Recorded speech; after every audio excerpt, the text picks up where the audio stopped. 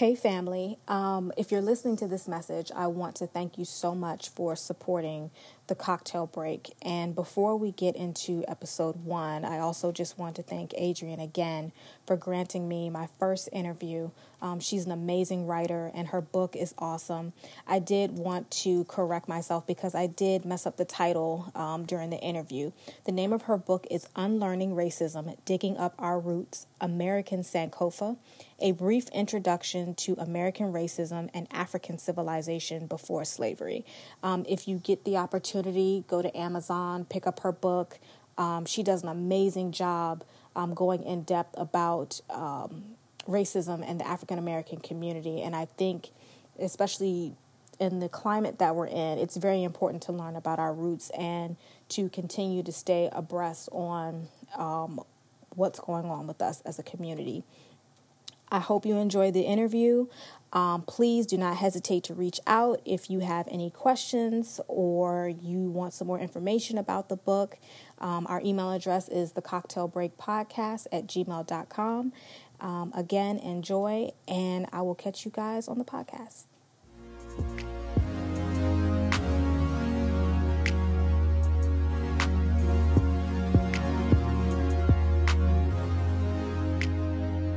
Okay, and we are recording now. So, hey everyone, welcome to the first episode of the Cocktail Break. I am so excited about this episode because our guest is a fellow A&T grad. So, I'm always about uplifting HBCUs, in particular, folks who graduate from North Carolina A&T. But first and foremost, again, I just want to welcome everyone to the first episode of the Cocktail Break. As I mentioned in my initial intro, if you didn't hear the first promo that I released, this is my solo platform where we will discuss all things Black community, Black culture. So anything dealing with us, we will discuss it here. So there's a plethora of topics we're going to go over the year. And I'm looking forward just to sharing my thoughts and also sharing some really important guests who are going to join us throughout the months. Like I said, I am super excited. I will be chatting with a fellow A&T grad. Her name is Miss Adrienne Smith. She has recently written a book, and I was very excited about it because I was just chatting with her before we came on. I was saying I was doing some work around racism in the Black community. So this book hit right up my alley.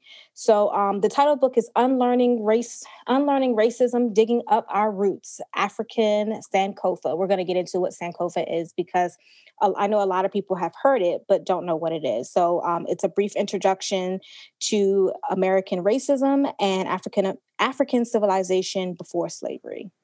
So let's get into it. Adrienne, let me read this wonderful bio first before we get started. Adrienne, as I mentioned, is a proud grad of North Carolina A&T State University. She's into fashion, writing, basketball, and art. What is this? Ask her about her. Oh, your Spotify playlist. What about it? Oh, girl, I think I'm a DJ. I mean, I honestly... I was just saying that, ask me about my playlist. I would gladly share them with you. I love music. It's just something I'm passionate about as well. Even though I can't sing, can't do any of that, I can curate a playlist. Okay. So, we will share your playlist with our guests as well. Because, one thing we used to do with another podcast I was on, we would create playlists for our listeners. So that was a lot of fun we would do over the summer. So we just had like these really quirky playlists and people really enjoyed them. So I would love to hear what's on your playlist. Nice. Okay. I will definitely share it then. Yeah. But if she's not traveling to New York, she's spending time being an auntie to her favorite kids back in North Carolina. She recently ventured out to Los Angeles for 3 exciting years and is currently back in Washington, D.C. full time. She works for LeBron James's Spring Hill Company doing brand partnership and is currently planning a wedding. Yes, congratulations. Thank you.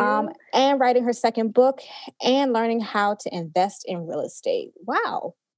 So you've been on your grind since the last time we spoke. And it's probably been almost 5 years since the last time we spoke. So again, like I said, you wrote this incredible book. And I was like, I got to jump on this and I got to interview her. So welcome to the show, Adrienne. Thank you so much. And I'm honored to be here. Thank you for having me. Thank you for thinking about me. And I'm excited about this conversation. Absolutely. Absolutely. So before we get started, I want to ask you, what is your take on our current political climate? Obviously, we have a certain person who will be in office until January 20th. We don't have long, but what are your thoughts right now with everything that's going on? Yes. So honestly, after witnessing all that, my thoughts and my feelings were that this was just inevitable. But I felt like it was important because they've exposed like so much about this country. So it's almost not a good thing, but it's almost good that it happened because white America gets to finally see this response to white people that they've almost been presented with a mirror. So like a lot of them wouldn't necessarily believe this disparity in treatment, specifically the way that police treat people exist if they hadn't seen it for themselves. And I'll likely quote James Baldwin a little bit today, but he has this quote that says, "We as America cannot face who we'd like to be until we face who we are." And I think that is powerful because it's time to reconcile. It's also time, in my opinion, for Black people to realize that this specifically is not our burden to bear. I mean, you can't invent this idea of white supremacy and trample all over people, build off of their backs. I mean, like slaughter them dead to gain your precious way of living and then attempt to bury it. And Mr. Baldwin also stated that this is just truly when all of your buried corpses begin to speak. So to me, this kind of illustrates this irresponsibility of the American dream. The white coup at the Capitol was clearly a display of privilege, but it also showcased something else, which, I think is just what we all witnessed, this level of immaturity that they're allotted as, not to be held immediately responsible for their actions, but just also the opportunity to live and simply go back to their homes, lay in their beds and ponder this mistake. Yeah. Yeah. It was very hard to watch, especially not living far from the Capitol. So, I mean, obviously you're from the area, so you understand how close we are to these different spaces and how secure, the city is. So to watch this take place compared to what happened this past summer with the Black Lives Matter movement and how they managed that whole situation, I mean, you couldn't help but feel and know that, they had help with this. It was just too easy for them to walk in and take over like that. But what did Malcolm X say? The chickens are coming home to roost. Yes. So, I mean, even just being I'm from Maryland, but being around DC, that they have like snipers on the rooftop on any given day. So I'm not sure what happened there. Yeah, everything. So yeah, it was really painful to watch. And I just hope and pray that it's hard for me to say. This country has been good to me personally, but I know that we have a lot to work through. I just hope we get back to a space where, we can manage this environment that we're in and also move forward and grow from this. I would love to see so much more in my lifetime out of this country. And there's a lot that we need to do around race and racism. So that's why we're going to talk about it. Yes, on the show. Completely agree with you. So about the book, first of all, can you explain to our audience what Sankofa is, what it means? Yes. So the word Sankofa is loosely translated from a language in Ghana, meaning go back and get it, also meaning moving forward while looking back, and then to reach back to reclaim which is lost in order to move forward. So, and I named it American Sankofa because I think it's time for America to take a look back. I agree. So there are two sections in the book that I really wanted to speak on. And the first one, talking about the prison pipeline. And as I had mentioned to you earlier, I was doing some research around it, and we were talking about how institutionalized racism. So how Black kids, say, go from a learning environment, school, and then they are immediately moved into this other institution, prison. So the chapter really hit home. I wanted to read this stat real quick. It says the U.S. makes up 5% of the world's population, yet 25% of the world's prison population. That's major. And basically, we all know that prisons are money makers. Mm-hmm. You know, in order for prisons to make money, you have to keep them full, correct? So my first question is, can you explain what the prison pipeline is and how it affects Black community? Yes, absolutely. And I think first I'd like to really just address this idea of white supremacy overall, and just how persistent it is, and just kind of why, at least in my opinion, racism exists. So I'm backing up. If you're looking at the book, back to chapter 2, it's called as a direct result of slavery. So we're really just kind of addressing systemic transgressions of white supremacy and the deep interweaving into American schools, you know, work unions, laws, methods of wealth attainment like real estate, or, you know, those sort of things, and then modern society and culture. So I feel the racism really exists to uphold these aforementioned systems, just and benefit those who identify as white. So there's this enormous lie that, you know, Black or brown people are less than. And let's be clear that, you know, that stat is largely Black people in prison. So if you can tell yourself and believe this lie that Black and brown people are less than you, it kind of appeases your guilt. So it kind of gives you free reign to, you know, let this white supremacy run rampant. And I think even just the people like desperately upholding racism are just like paralyzed by this false sense of terror that they'll somehow lose their place in society should, you know, Black or brown people advance in any sense. So I think it's important really to take that step back, because racism has this really deep connection to capitalism as well. Like you said, they're making money off of prisons. Prisons are, you know, really just this space where so much more of our tax money goes into prisons. You know, they're employing companies. Companies are employing the prisoners to make, you know, certain products, etc. But understanding that connection to capitalism and that it's institutionalized is really important. I mean, it's the same reason that, you know, you're seeing this specifically school to prison pipeline, which I think you talked about a little bit, but, you know, I can address that now or address that later, but I think it's important to kind of focus in on why. So I'll take a pause and see if it makes sense to kind of dig into that. Yeah. Let's talk about it, because I brought it up. So let's definitely. Yeah, absolutely. So, I mean, I feel like growing up, I had a very privileged childhood where I experienced like a little bit of racism in school, but that was it. And that was, you know, I was okay with that. But there are Black kids who are being, you know, disciplined harsher, more frequently, and just arrested, you know, literally like it's just them being put away in detention. So, you know, when that's what you're shown and you have this disproportionate level of punishment, it's almost like that's what you think is normal. And you know, you kind of go through this system, and then literally just being taken from the educational system and transferred into the prison system. And I think, you know, we all have stories or no stories. My fiance, for example, is from Baltimore City.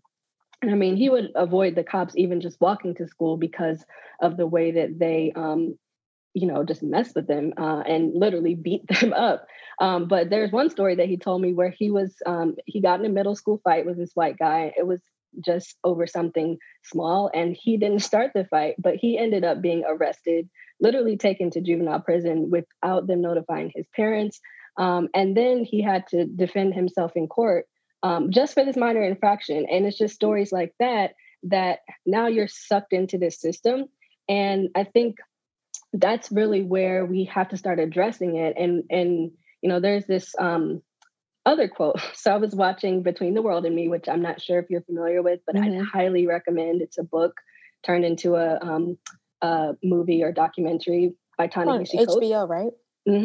It's excellent. But there's this quote that he said in there. It says, the world has no time for the childhood of Black boys and girls. And like, even when they wanted to be curious or playful, they were forced otherwise.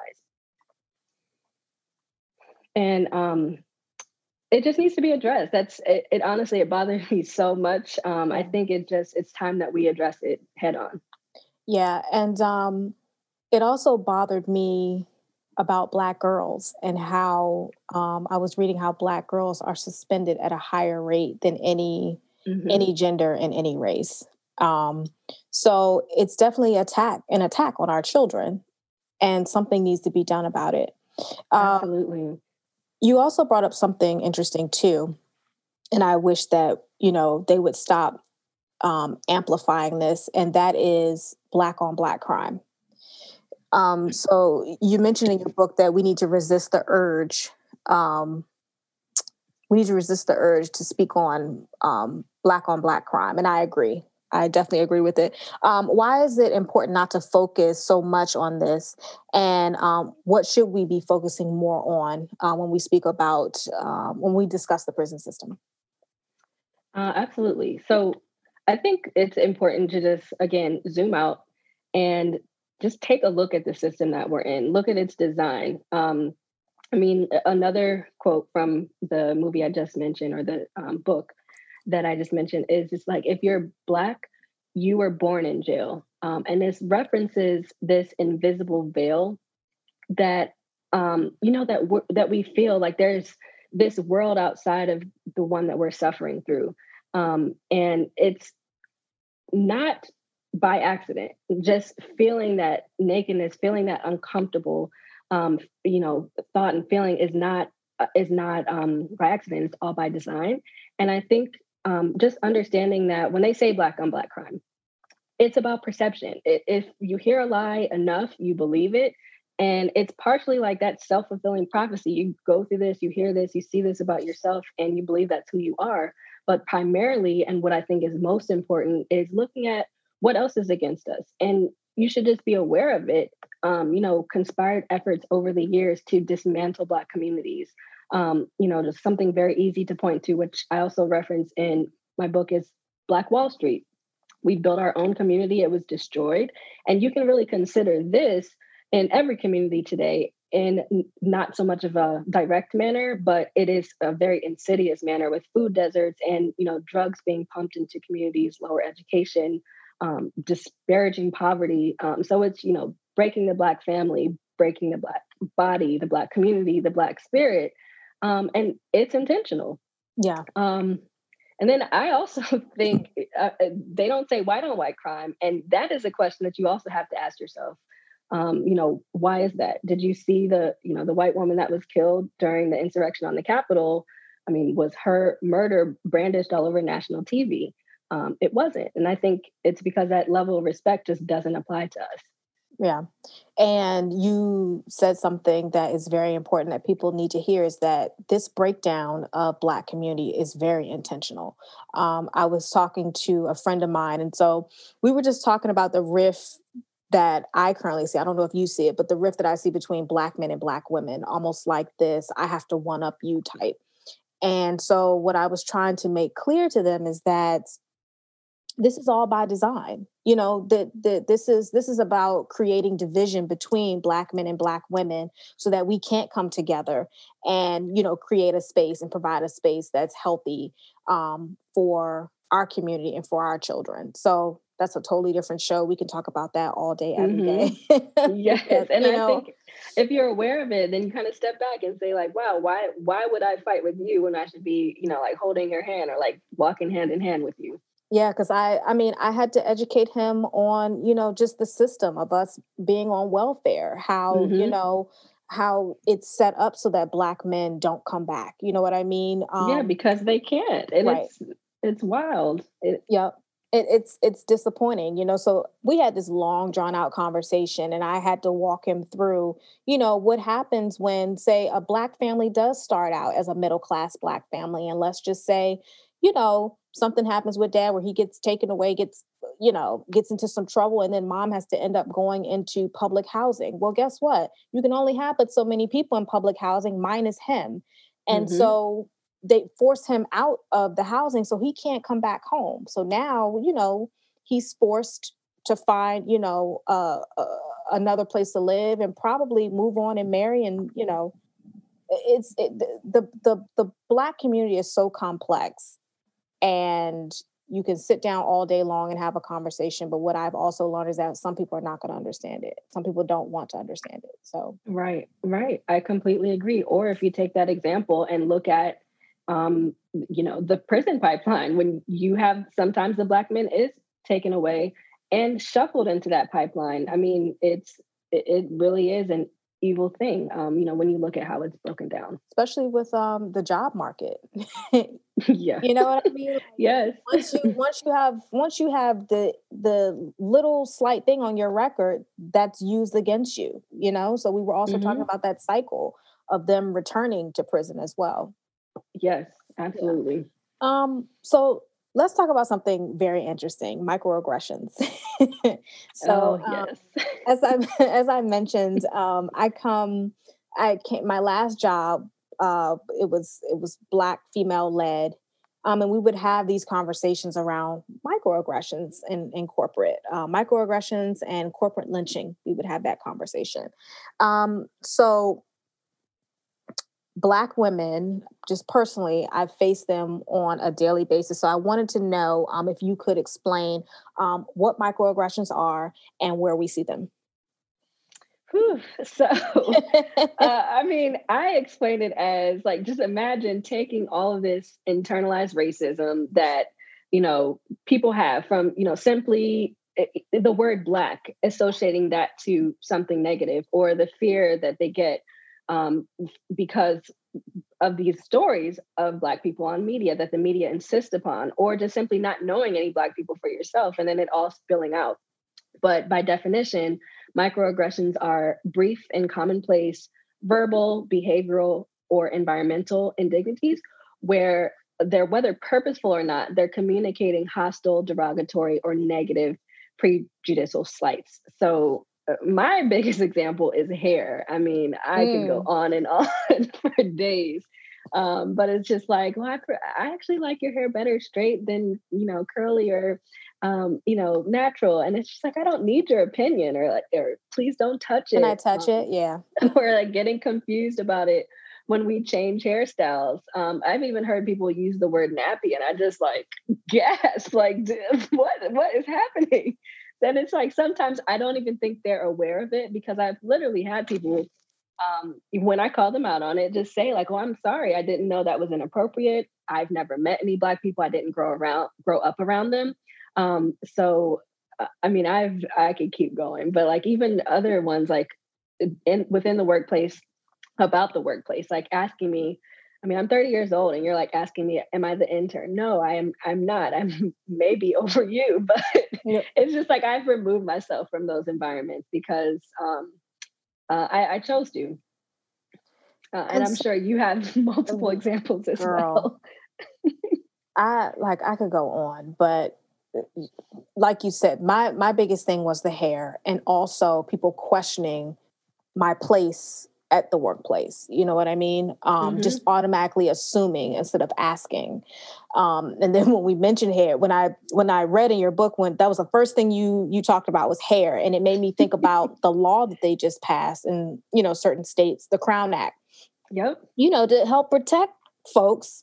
It was for us, but they got to give it to everybody. But to protect us from hair racism.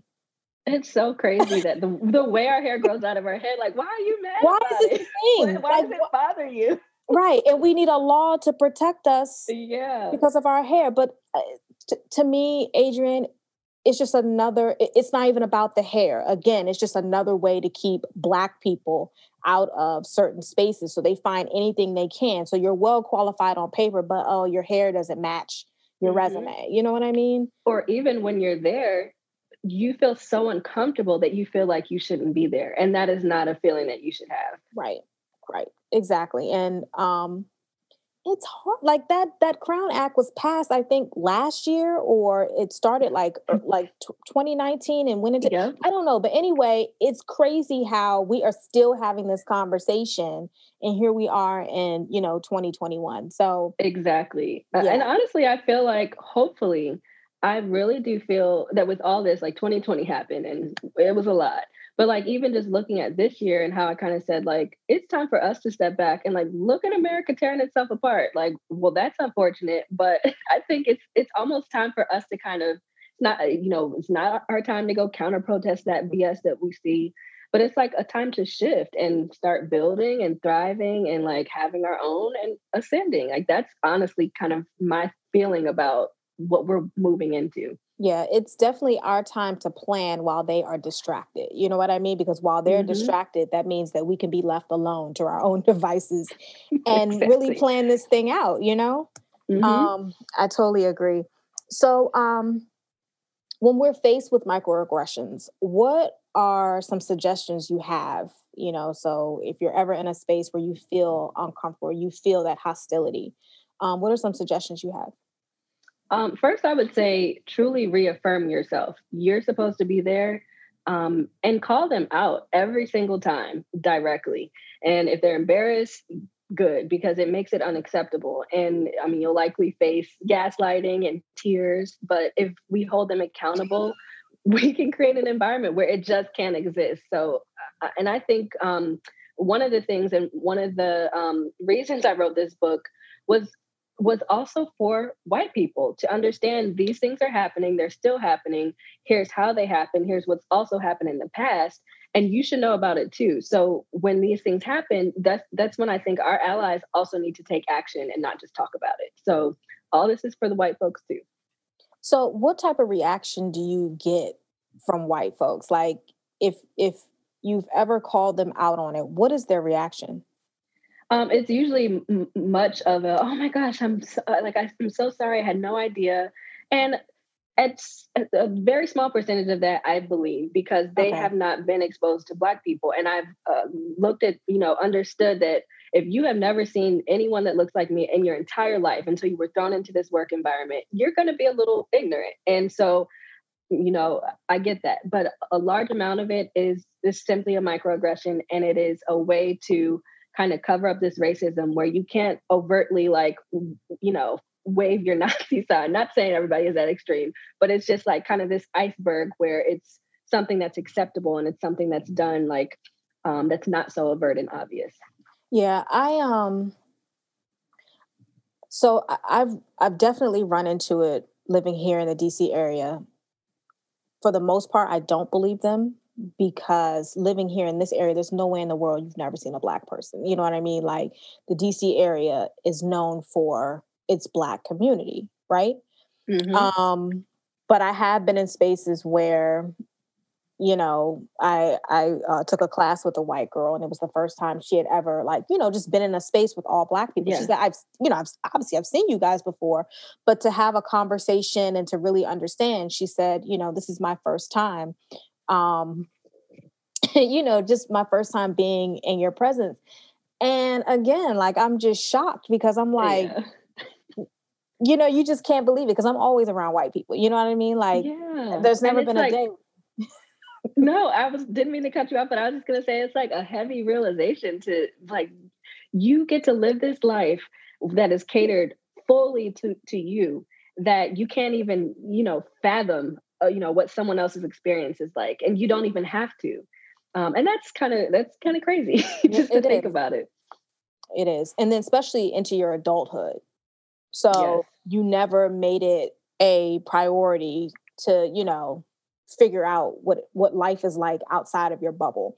You know what I mean? Right. And there was one thing that my parents encouraged, that when I did go to college, go out of state so that you can experience something different other than this area. Um, which I initially went to school in Florida. Um, and I was just so shocked at, just the environment I was in. I had never Mm-hmm. experienced that amount of racism before, ever. And that was Mm. because I was just so protected living at home. You know what I mean? So then I found my way up to North Carolina and paying fees and Yes. it worked out just fine for me. But yeah, like my parents and them being military people too, just were like, look, your adult time is your time to really figure yourself out, really figure out where you want to be, where you want to go, and get to know people. And they were absolutely right. College was one of those spaces where I met people from all walks of life. I didn't feel like I was no longer in a bubble, and it forced me to come outside of my shell and really get to know people. So thank God for college. Right. Thank God for Yes, Auntie. I agree. um, we're coming close to time, but I do want to ask you. I I wish we had time to go through the whole book because it's a very good read. I suggest everyone go pick it up. Is there anything else that you want to highlight that you feel is important for people to know about the book? Any chapter that you want to focus on?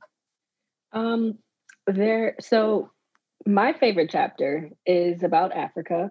And I want to highlight that I kind of had this dual conversation going on within the book. Like I said, I'm speaking to Black people and to white people, but I I just feel like we're taught so much, and our world is centered around white history and white people. And when you're not taught who you are, you're really it's kind of a disservice. So I really wanted to also talk about history. The historical context of Black people is very important to me, and just understanding that. And there's this quote just about knowing who you are, and I don't know the exact quote, but it's just like if you don't know yourself, like if you're not taught anything other than what you're not going to know anything more than yourself. And I don't know the exact quote, but that's the reason I wanted to focus so much on history, just because it's deeply important to me. And then just to kind of wrap up on that, I think it's just fun to learn about Africa, but I want people to know and feel like a deeper understanding of your power and like an awe of yourself. And know that you had a contribution to every single significant aspect of this world, like from math to farming, navigating the seas, language, civilization, and just knowing that greatness is a part of you. So then when we're having these social conversations, you have that confidence to know your greatness. And just, when you can step back and dissect these systems working against you and understand the game, you're more likely to win. So I just think that when you realize the why as well, like why these systems are set up against you in the first place, you'll really bloom into your full potential and then just kind of become unstoppable. So realizing that this system fears your potential, I think gives you a little bit of a cheat code. Yeah, and I guess, that leads into my last question about, what you want your readers to take away from your book. You just said a mouthful there, but if there's anything else you want your readers to take away. I think honestly, that is truly it. Just this notion that I named the book American Sankofa, Unlearning Racism, Digging Up Our Roots, because I want people to realize that we not only all know racism, but we've learned it. So it's time to unlearn it. And it's not just our roots, not just Black history, not for just Black people, but for everyone. So have it being centered around us this time. And then just knowing who we were again before slavery. And the quote, I was Googling it, so I found the quote and just, again, taking this historical context and then translating it back to how we fight these social injustices. But what you do for yourself depends on what you think of yourself. What you think of yourself depends on what you know of yourself. And what you know of yourself depends on what you were told. And that's by Quad David Whitaker. And I think it's just so important. It's transformative. So that's pretty much it. Great. That's awesome. Thank you so much for coming on the show. Thank you. How can people get in contact with you? Like, what's your social? Is there an email address you want to share? Yeah, I think the best way is probably Instagram, and then DM me or email me from there. But it's Adrie_D, so ADRIE_D. Okay.